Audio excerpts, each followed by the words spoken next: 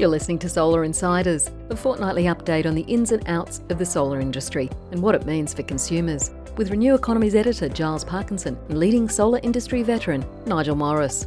Solar Insiders is brought to you by Clenergy, who provide innovative, high-quality solar solutions to the world. Sunwiz, Australia's leading service provider to the solar and storage industry. And Solar Analytics, suppliers of intelligent solar monitoring. Hello and welcome to this latest episode of Solar Insiders. My name is Giles Parkinson. I'm the editor of Renew Economy and One Step Off the Grid and the Driven.io, the electric vehicle website. And joining me is, as usual, is Nigel Morris from Solar Analytics. It's a morning, Nigel. This is very unusual. It's good morning, Giles. Good morning, listeners. Not sure when you're listening to this, but we're up bright and early. Been for a walk on the beach, watch the sunrise. Happy days. Let's go. Oh my God! Look at that, so impressive. Look, that makes me feel all the more better about our equipment failing last night when we tried to do the recording, but nothing worked. Thanks to Australia's great internet invention. We've got a special guest today. It's Warwick Johnson from Sunwiz, a long-time sponsor of the podcast, and also the author of a very important new report on battery storage. Warwick, thanks for joining us again. G'day, Giles. G'day, Nige. Great to be with you. Did you go for a walk along the beach and watch the sunrise this morning, Warwick? No, but I'm just about to go for a jog along the Yarra River, so I don't have the benefit of the beach, but it's not so bad here either, mate. Oh, okay. Well, that sounds nice anyway. Good one. Hey, look, lots of things to talk about, but I guess we'll get first into this battery storage report. It came out, it's basically a summary of what was put in and when in 2019, and I think the rough statistic is about 22,000 small household installations, which is about the same as the year before, isn't it, Warwick? Perhaps you can tell us a bit more about what your survey found. Yeah, look, we actually saw a slight decrease in the number of installations, slight decrease in the volume of installations. So same numbers of installations, but at slightly lower capacity. So in all respects, the market was practically steady in terms of numbers. But what was interesting was there was so many large-scale batteries installed that the overall volume of storage capacity input into the market actually set a new record level.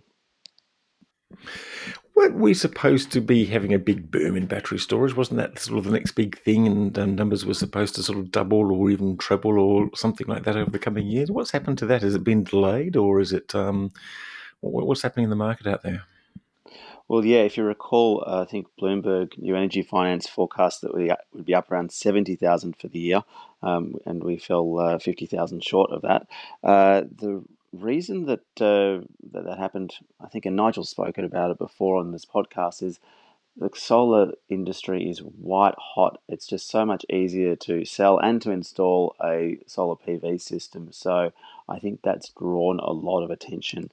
And so solar businesses are naturally more focused on where they can make easier money.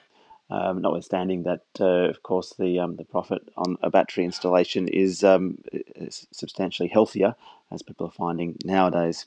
Other factors include the foreshadowed government subsidies in Victoria and New South Wales, meaning that people hold off on their purchasing decisions. But even with subsidies in place that made the finances extremely good, such as in South Australia, it took quite a while to build up some momentum. So there's a few factors there. We were supposed to be having a market which was growing strongly, but all of those combined to make the market pretty steady. Indeed, and I think you made mention of South Australia there, and we did actually discuss, and I think Nigel sort of brought back the stories in South Australia. It wasn't really kicking up at all, but when the subsidy was about to run out, that's when everyone actually did pile in. So I think we got a report last week. 5,000. 5,000 in the last week or so. That's right. Yeah, which is actually taken it up to about 12,000 all told, which is a quarter of a way through their plan. So The subsidy has gone down from $6,000 per battery storage installation, which is a pretty fine subsidy, it seems to me, now down to $4,000, which is still better than nothing, obviously. But it'll be interesting to see what happens now. I guess people just will sit in their hands for a bit, have a look around, and then once concluding there's nothing better going on, probably jump back into the market. What do you think, Nigel? Yeah, I think you're right. I mean, subsidies do this every time, right? They cause, artificial lumps and bumps in demand, and the surge right at the end showed that the latent demand was there, and everyone got on their marketing high horses and reminded everyone that it was a good opportunity, and off they went, and now undoubtedly we'll see a little bit of a dry patch for a while until the market comes back. So. It's an inevitable consequence of these kinds of schemes. Warwick, I'm interested. Did you the reduction in size in batteries that you mentioned in your report? Is that what do you think is driving that? Is that a function of supply and demand, or different technologies, or economic? What do you think was driving that? What are people telling you? Look, I think one of the factors there is trying to make batteries more affordable. So essentially reducing the sticker price by reducing the amount of capacity there. You also see that state government subsidies can also have an effect. For example, the ACT is a per kilowatt rather than a per kilowatt hour subsidy, and over the years, batteries have actually gotten smaller in capacity, just ability to just charge them more quickly in that scheme. Now, that doesn't influence the whole market, but it's an example of where government policy, and whether it be a flat amount of subsidy, has occurred in Queensland there for a while as well, regardless of what battery size you put in, can influence what size people are putting in. Right. So just people chasing economics, because it's at its heart, it's still a challenging economic proposition, right? Yeah, exactly, Nige. And that said, if you're in South Australia, the combination of the subsidy from the government on top of the virtual power plants that sprung up and were offering additional financial benefits could really see the payback of the solar and storage system wind right down to very healthy levels, and even the marginal payback just on the battery itself be in a sweet spot. So. We're kind of like seeing the market stimulated, if you like, in South Australia, particularly to that point where others can come in and really accelerate the benefits there. It's kind of interesting to me, actually, what you mentioned about the virtual power plants. I mean, to what extent do the virtual power plants and the fact that your battery gets aggregated and then starts delivering services to the grid in terms of,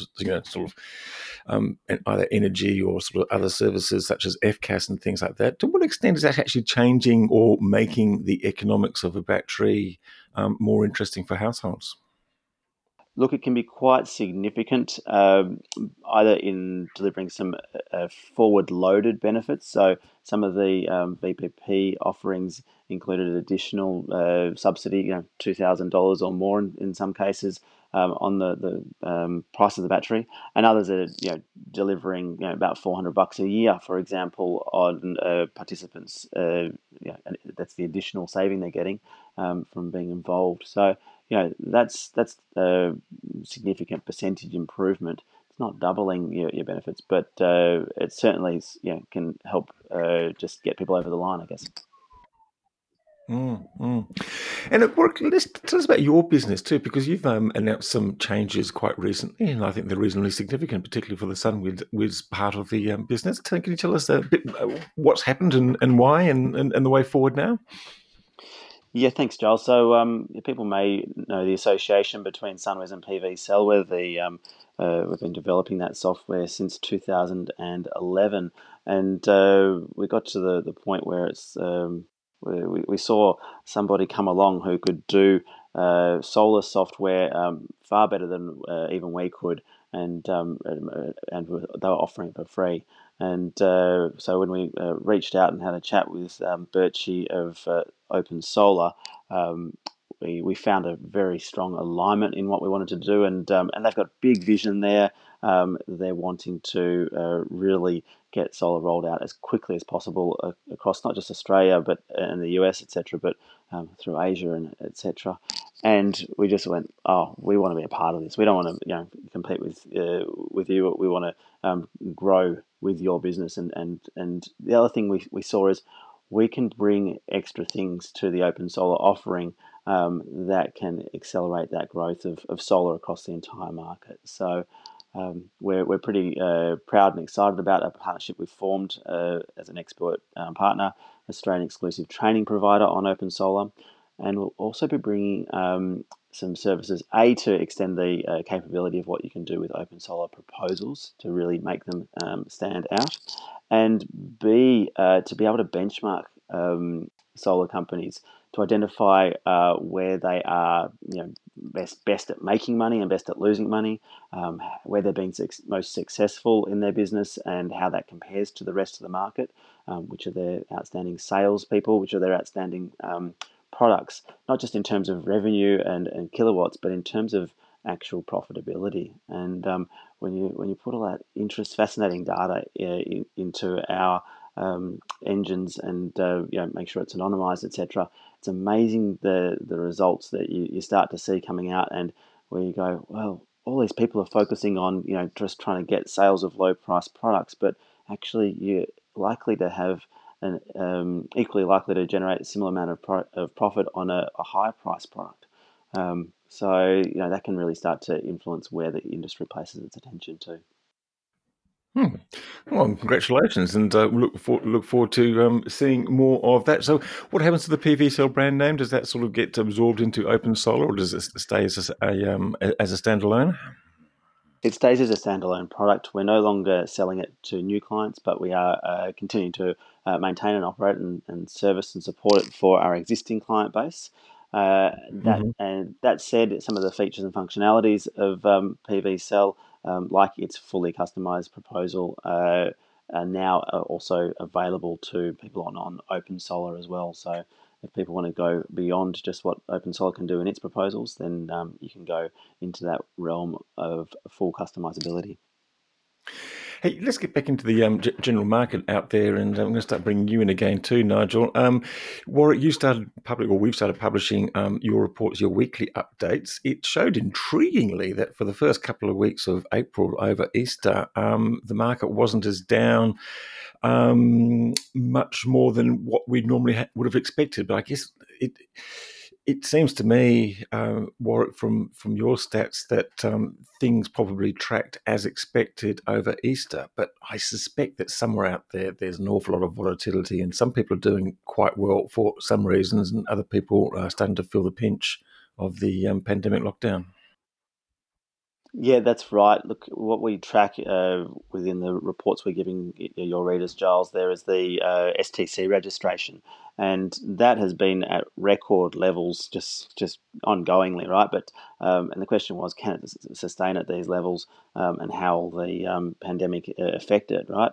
And so what we've actually seen is, since these lockdown measures have been introduced, we've actually seen continued increase in weekly registration volume, and the only thing which put a stop to that temporarily was Good Friday and Easter Monday, and then we're right back on track. The question is, yes, there's definitely some solar businesses that are hurting, definitely some that have already closed their doors, and as you've discussed in this program before, there's some that are doing just as well as they were before. Some are down 10-20%, and some are doing record volumes of revenue because their sales are at higher prices and they're including batteries. And the question is, one effect that we see possibly in this data is that people are very cash flow conscious, and so bringing forward their processing time for STCs may be contributing somewhat to the current increased volume of STCs. But right now, for the market as a whole, it's looking very healthy from the installation end. Notwithstanding, that doesn't tell you exactly what's happening with sales. Nigel, what are you hearing? Yeah, I was going to ask Warwick, what do you think there's much impact of people who may have been sitting on STCs historically and are just simply clearing them out to free up cash flow? Do you think that's material?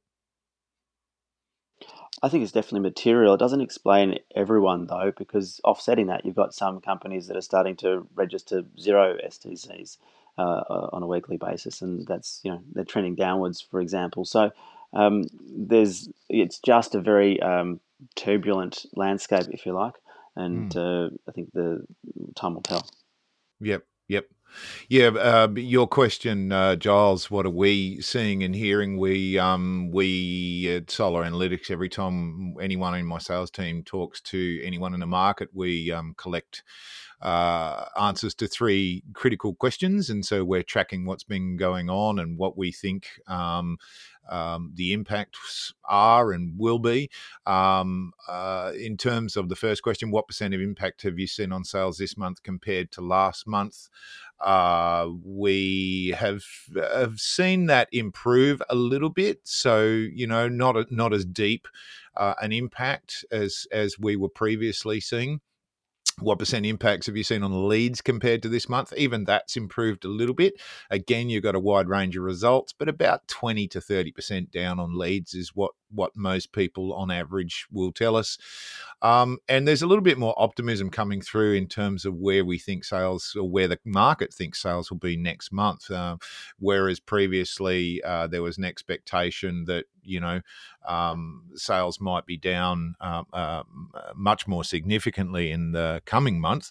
There's a little bit more optimism creeping in now, and people are starting to feel like we're not going to go down to deeper lockdown cuts, and they're working out where they can and can't do business effectively and safely.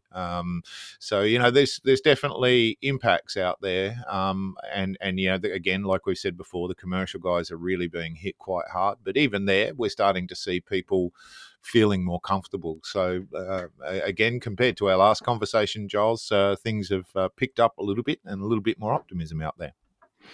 Well, that's good to hear too, and we're obviously doing a little bit better on the actual dealing with this virus as well. So there's probably hope that we can relax some of these lockdown measures and keep the tracking going, and just able to more or less start to resume, or start a little bit more of what we used to remember as our normal lifestyles.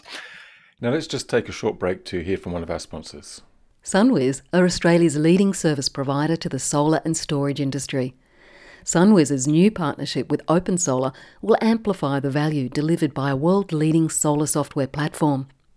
With personalised training and assistance, PV retailer benchmarking and individually tailored proposals, SunWiz will accelerate your solar business in the right direction. Unlock the wisdom of 10 years' experience assisting leading solar companies by visiting sunwiz.com.au. Nigel, just take us through some other news. You've got a whole bunch of things lined up here on my website here, sort of new record solar energy conversion efficiencies from the National Renewable Energy Laboratory. Why don't you tell us about that? Yeah, look, this I picked this up from the internationally leading website Renew Economy, if I recall correctly, where you talked about... Never heard of it.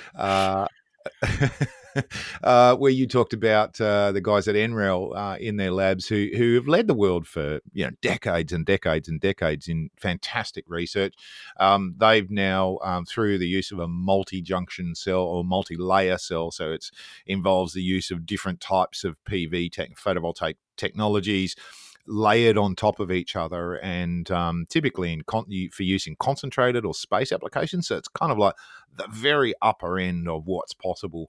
And when I started in this industry, the theoretical limits of what everyone expected that we might ever be able to get out of a solar cell were quite moderate.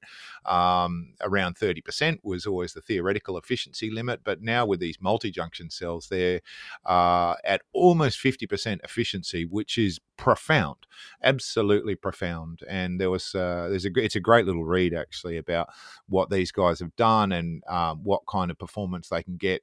They were testing it under concentrated applications, but just shows that there's still room to grow in terms of lifting PV efficiency, which is great news. Be a while before we see that in the market, of course, but slowly but surely R&D continues to help. We've also seen some. Go on. No, you go. No, you go. The Northern Territory, back home. For those of you who didn't know, the Northern Territory has announced a change to its feed-in tariff. Forever and a day, the NT has stuck to its guns and kept its feed-in tariff at 1 for 1. So whatever you were buying for, you could sell for effectively, which was terrific for in many respects. It made the application for PV in the Northern Territory nice and simple. But it's now going to drop down to 8.3 cents, which is quite a significant change for several reasons. Firstly, it kind of aligns the Northern Territory with what's going on around the rest of the country, which is probably a bit overdue, and gets them on board. Perhaps more importantly, and certainly something we've been really following closely and very, very interested in, is when you've got a 1-for-1 tariff, there's no compulsion, there's no benefit at all for trying to self-consume energy or trying to manage when you're generating or when you're consuming. However, when your feed-in tariff drops to 8.3 cents, like it has in the Northern Territory, that's going to change consumers' behaviour. It's going to require consumers, if they want to get the good economics that they previously enjoyed, to think differently about how they use and how they generate energy. So it's going to cause quite a shift in the market. It'll, interestingly for us, it really requires much more data and requires people to be able to see what's going on. So we're optimistic that the NT market may come looking for advanced metering and monitoring like we provide. So, yeah, interesting change. Small market, but it was an interesting one to watch. Yeah, well, it's also designed to encourage battery storage. And in fact, I think the justification for changing that tariff from 1 to 1 to 8.3 cents, and I should add that that's probably just for new customers, is to help pay for their sort of rather modest battery storage subsidy scheme, which I think amounts to about 140 installations. But look, all part of the shift in the Northern Territory. It's an interesting one there. They've got a target of 50% renewables, but because there's basically bugger all wind up there, it's going to all have to be solar. And of course, solar happens all at one time during the day, so it's an interesting engineering challenge for them there, and clearly storage is going to be playing quite a critical role. Hey, Nigel, I think we might have just jumped ahead of ourselves before. While we're talking about the pandemic, we should have actually talked about your little survey from Solar Analytics about usage patterns and consumption. Yeah, well, this is it's a good segue from the NT. We published a great little story over the last week or so in a couple of different places about what we've been witnessing in terms of energy consumption changes since the lockdown began. In summary, about 20% of our customers have increased the self-consumption of energy by about 20%. So what that means is that we're already recording pretty material change in energy consumption behaviour around the country. This was across around 35,000 customers that are in our fleet. We also noticed that 10% of our customers increased self-consumption by almost 40%. I think it was about 37%. So small percentage of customers are really profoundly changed the way they use energy and the time at which they're using energy. And indeed, there are a couple of different case studies included in that story that was posted that gave 3 different examples of different behavioural patterns. And certainly, I'm working from home. My office is under the house and happens to be right next to the switchboard. So I've been, fiddling around with things and watching things. And interestingly, I noticed something just yesterday that is quite fascinating to me, in that the off-peak hot water, I've got off-peak electric hot water, and I noticed that about 3 weeks ago, the trigger time, the time at which the network turns my electric hot water system on, has changed. It was previously about 1 a.m. that it would come on, and for reasons unknown to me at this point in time, it was moved forward by an hour to about midnight. It wasn't daylight saving, was it, Nigel? No. Oh, yes. It could well be, Giles. That could be it. That was about 3 or 4 weeks ago, wasn't it? You're right. You're right. That probably explains it. What's also interesting, though, is watching just the seasonal changes come in, and the impacts on our home. We've got 4 at home now. We're tending to use, obviously, a lot more energy during the day than we were previously using, including hot water. And the temperatures have started dropping at night just over the last couple of weeks here in Sydney. So I'm watching my electric hot water consumption go up. Even I've got a diverter on my system, but not much solar to feed it. So I'm largely reliant on mains. So yeah, we're watching the seasons change. We're watching daylight hours starting to shift, and the temperatures starting to just tip over into cool autumn nights. So yeah, there's more change coming over the next month or so in energy consumption patterns. Warwick, I think the Nigel survey actually sort of pointed to the amount of money that people are saving. And Nigel, how much was that, do you reckon, over the from the increase? Off the top of my head, it was about 150 odd bucks a quarter. Okay, $150 a quarter. I'm just wondering because we've got all this work from home now, and what I think might happen as we slowly emerge from this pandemic is that more people are going to find that they can work from home and they want to work from home. Not everyone, of course, can or even wants to, but I think an increasing amount of people may want to do that. Is that how do businesses and solar people sort of use that to sort of push the advance the cause of rooftop solar and sales? Well, look, of course, as Nigel's pointing out, if you're at home more often, you're going to be consuming electricity more often, and during the daytime, etc. Solar makes even more sense than it already did. One of the things which I just wish Joe Public would cotton on to, that if you're concerned about the economy, then solar is one of the best places to put your money. And if you finance a solar system, then you're cash flow positive from day one, typically. And that just means essentially you've got more disposable cash in your bank account every month, just because you've got a solar system on your roof, where the savings on your electricity bill are outweighing the repayments you're making. On top of which, if you're a business, then you've got instant tax write-offs, etc., that can, again, forward load some of your financial benefits there. So, look, I hope that message can get out there, because it turns a no-brainer into an absolute no-brainer. Yeah, it's still a bit frustrating that it doesn't actually get into the mainstream thinking, even though it's actually sort of something so sort of fundamental and basic. Nigel, you've been amongst those people sort of campaigning for renewable energy, and particularly solar, to sort of form part of the thinking about whatever sort of economic stimulus is sort of given as we're sort of emerging from the effects of the pandemic. And I should actually point out that the extended sort of online conference, extended webinar, call it what you will, of the sort of the post-pandemic stimulus is being co-hosted by Renew Economy and the Smart Energy Council in early May. So please keep an eye out for that. But Nigel, what's the feedback you're getting from positioning renewables and in particularly solar as a key part of those things? I mean, I just really like to see something a bit more than just building more roads. Yeah, look, and I've watched workers. I've listened to workers throughout the night, actually, for the last 2 weeks, repaving the road out in the front of our house. And we've had the NBN through, we've had the council through, we've had road workers through. So there's no doubt that certainly local councils are throwing energy and money and manpower at doing tasks that they couldn't do previously.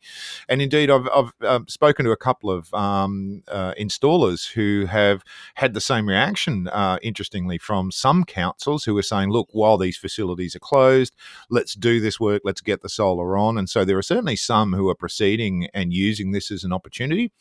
There are others who have said, no, the risk is too great, we're going to cease all work, and we don't want anyone on site. So, again, a range of responses from everyone.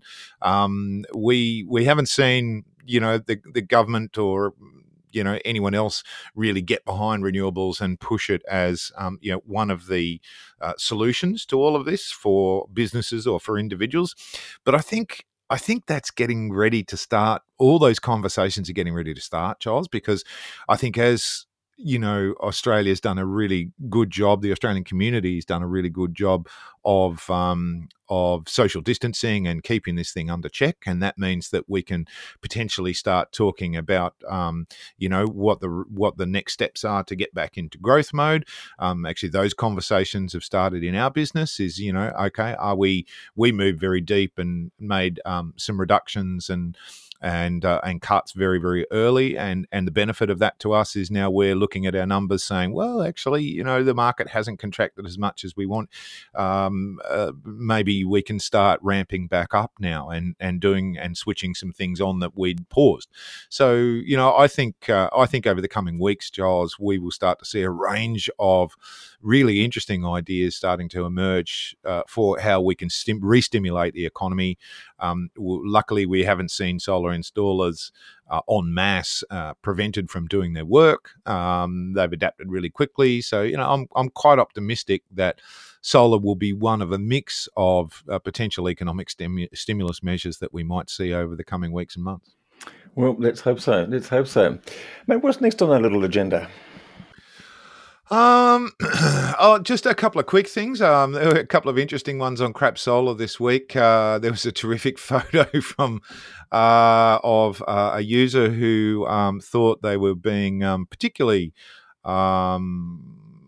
optimizing the efficiency of their solar system by putting a sprinkler on there to keep them nice and cool. So they'd obviously realized that keeping panels cool helped their performance, and keeping them clean also helps their performance. However, unfortunately, draping a whole lot of pipes and sprayers and sprinkler systems across the front of your solar cells kind of defeats the purpose, sadly. And there was literally a photo of a homemade sprinkler system draped over the front of the solar panels, which would have prevented them from working.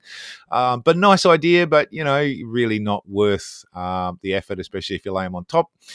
Also, one of the most amazing photos I've seen in a while, and I think this one was actually out of the US. The guy who posted it was from the US, but it was on the Australian Crap Solar site, which showed one of the large-scale ground-mounted arrays that we're starting to see pop up out in rural and regional areas.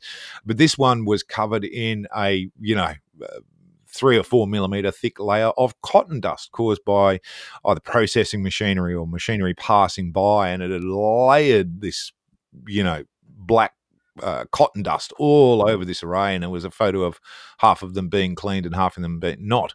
And it kind of prompted a whole lot of interesting discussion about how people are maintaining these large-scale arrays, and when you put them in rural and semi-rural areas, there are different things that you need to think about compared to, for example, throwing them on a roof in a residential area. So, a couple of interesting things. Interestingly, on the whole Crap Solar subject, and Warwick sort of touched on this.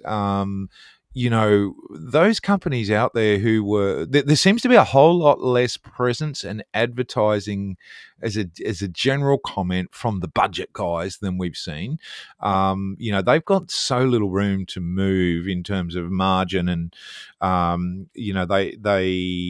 there's not much in it for them, and so all these intricacies and layers of bureaucracy and layers of complication that we now have in the market seem to be favoring the premium people. And I've spoken to quite a number of people who are saying, look, if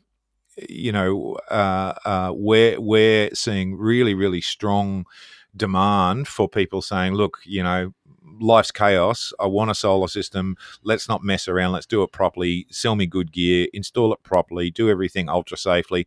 And of course, I'm going to need to pay a little bit extra for that. I'm not interested in, choosing a super cheap solar system at this time. So I'm hearing this from multiple people, whether that plays out or not. Maybe Warwick's got some data that he'll be able to share soon about those trends. But, we're certainly seeing a little bit of a trend from hearing from the market that premium is winning out over crap in this market. Warwick, I'd invite you to join in there. I mean, I just sort of, the virus that killed Crap Solar. It sounds like a headline to me, but does your data, or even a film, 6-part series, does your data, Warwick, sort of differentiate between, or look to what extent looks at the sales of sort of what you call the cheap end of the market and the premium end of the market and the middle end of the market? We do have some good data here that we do cover, but I don't have a good summary for you off the top of my head, I'm afraid. Oh, well, that's okay. Never mind. But look, it's probably if the dodgy end of the market is sort of disappearing, then that's probably a good thing. And I just wonder, Nigel, whether it's also the inability to do door-to-door sales. I don't know, and maybe people are less tolerant of having incoming phone calls as well now. Yep. Yeah, I think it's all those factors. I think it's a lot of subtle things. I don't think we'll see the end of crap solar, Giles, although I'd love to think it was the virus that killed crap solar. That's a great book title that I look forward to reading sometime when you finish writing that, Giles. But I don't think we'll see the end of it. But it's certainly, and I mean, we've seen this every time there is a major impact on the market through whatever cause. Often what happens is, some of the crap solar bottom feeders simply throw their hands up and go, oh, this has suddenly got complicated, it's suddenly got hard, I'm just going to take my money and go. And they just shut their businesses down and go back to doing whatever it was they were doing before. So we kind of expect that to happen. It's a pretty normal part of what's happening in the market. It does cause a bit of a flush out, which is not a bad thing. So we'll wait and see. I'm sure. I look forward to seeing some data from Warwick and some of the other guys out there about what the price points are and whether there has indeed been an average shift across the market. Cool, guys. Before we wrap up for this episode, Warwick, is there anything else that you'd like to say about the industry at the moment and what's happening now and what to look out for in the near future? Oh, look, I'm just really grateful to be in the solar industry right now. I think that I've got friends and colleagues all around who've seen their industries shut up immediately, drop to zero. Whether they be in entertainment, performance, retail, whatever it is, the solar industry is still going strong. And as I was mentioning before, it's largely recession-proof because of such favourable economics. So, look, I think it's great to be in this industry. The sun is still shining, and people still need electricity. So, despite all of the doom and gloom, etc., I'm feeling more positive. And as Nigel said, it seems that it's less likely to go into tighter lockdown measures and more likely to come out of it. So, we should see future growth continuing. Any final thoughts, Nigel? No, I think it's a matter of like a couple of well-seasoned people have said to me. We know how to handle this kind of stuff. You've got to knuckle down, tighten the belt. Think intelligently, watch carefully what's going on in the market. It's where services like the services that Warwick provides become so valuable because you can stay really, really closely in touch with the market knuckle down and batten down the hatches and then, get ready to come back out the other side. Good stuff. Nice way to end this episode, guys. Thanks so much for joining us. Look, thanks to our sponsors, Solar Analytics, Open Solar and PV Cell, and of course Clenergy. And Warwick, thanks for joining us, and good luck for the rest of the lockdown, the rest of the year, and everything else. Great to be with you guys. And with this and with this new relationship with Open Solar, and so congratulations for that. So Nigel, we'll be back here in a fortnight. Look forward to it. Good on you, mate. Okay. Thanks for listening now, and we'll talk to you later. Bye. Solar Insiders was brought to you by Clenergy, the providers of high-quality mounting systems for residential, commercial and utility-scale solar projects. With in-house engineering and projects divisions, Clenergy provides a unique edge with its expert advice. Let Clenergy find the right framework for any solar application. Solar Insiders was also brought to you by SunWiz, Australia's leading service provider to the solar and storage industry. SunWiz's new partnership with Open Solar will amplify the value delivered by their world-leading solar software platform. Run your business at maximum velocity with pro setup, training and assistance. Visit sunwiz.com.au. Solar Insiders was also brought to you by Solar Analytics, designers and suppliers of smart solar monitoring. Visit solaranalytics.com.au, get empowered and make the most of your home energy.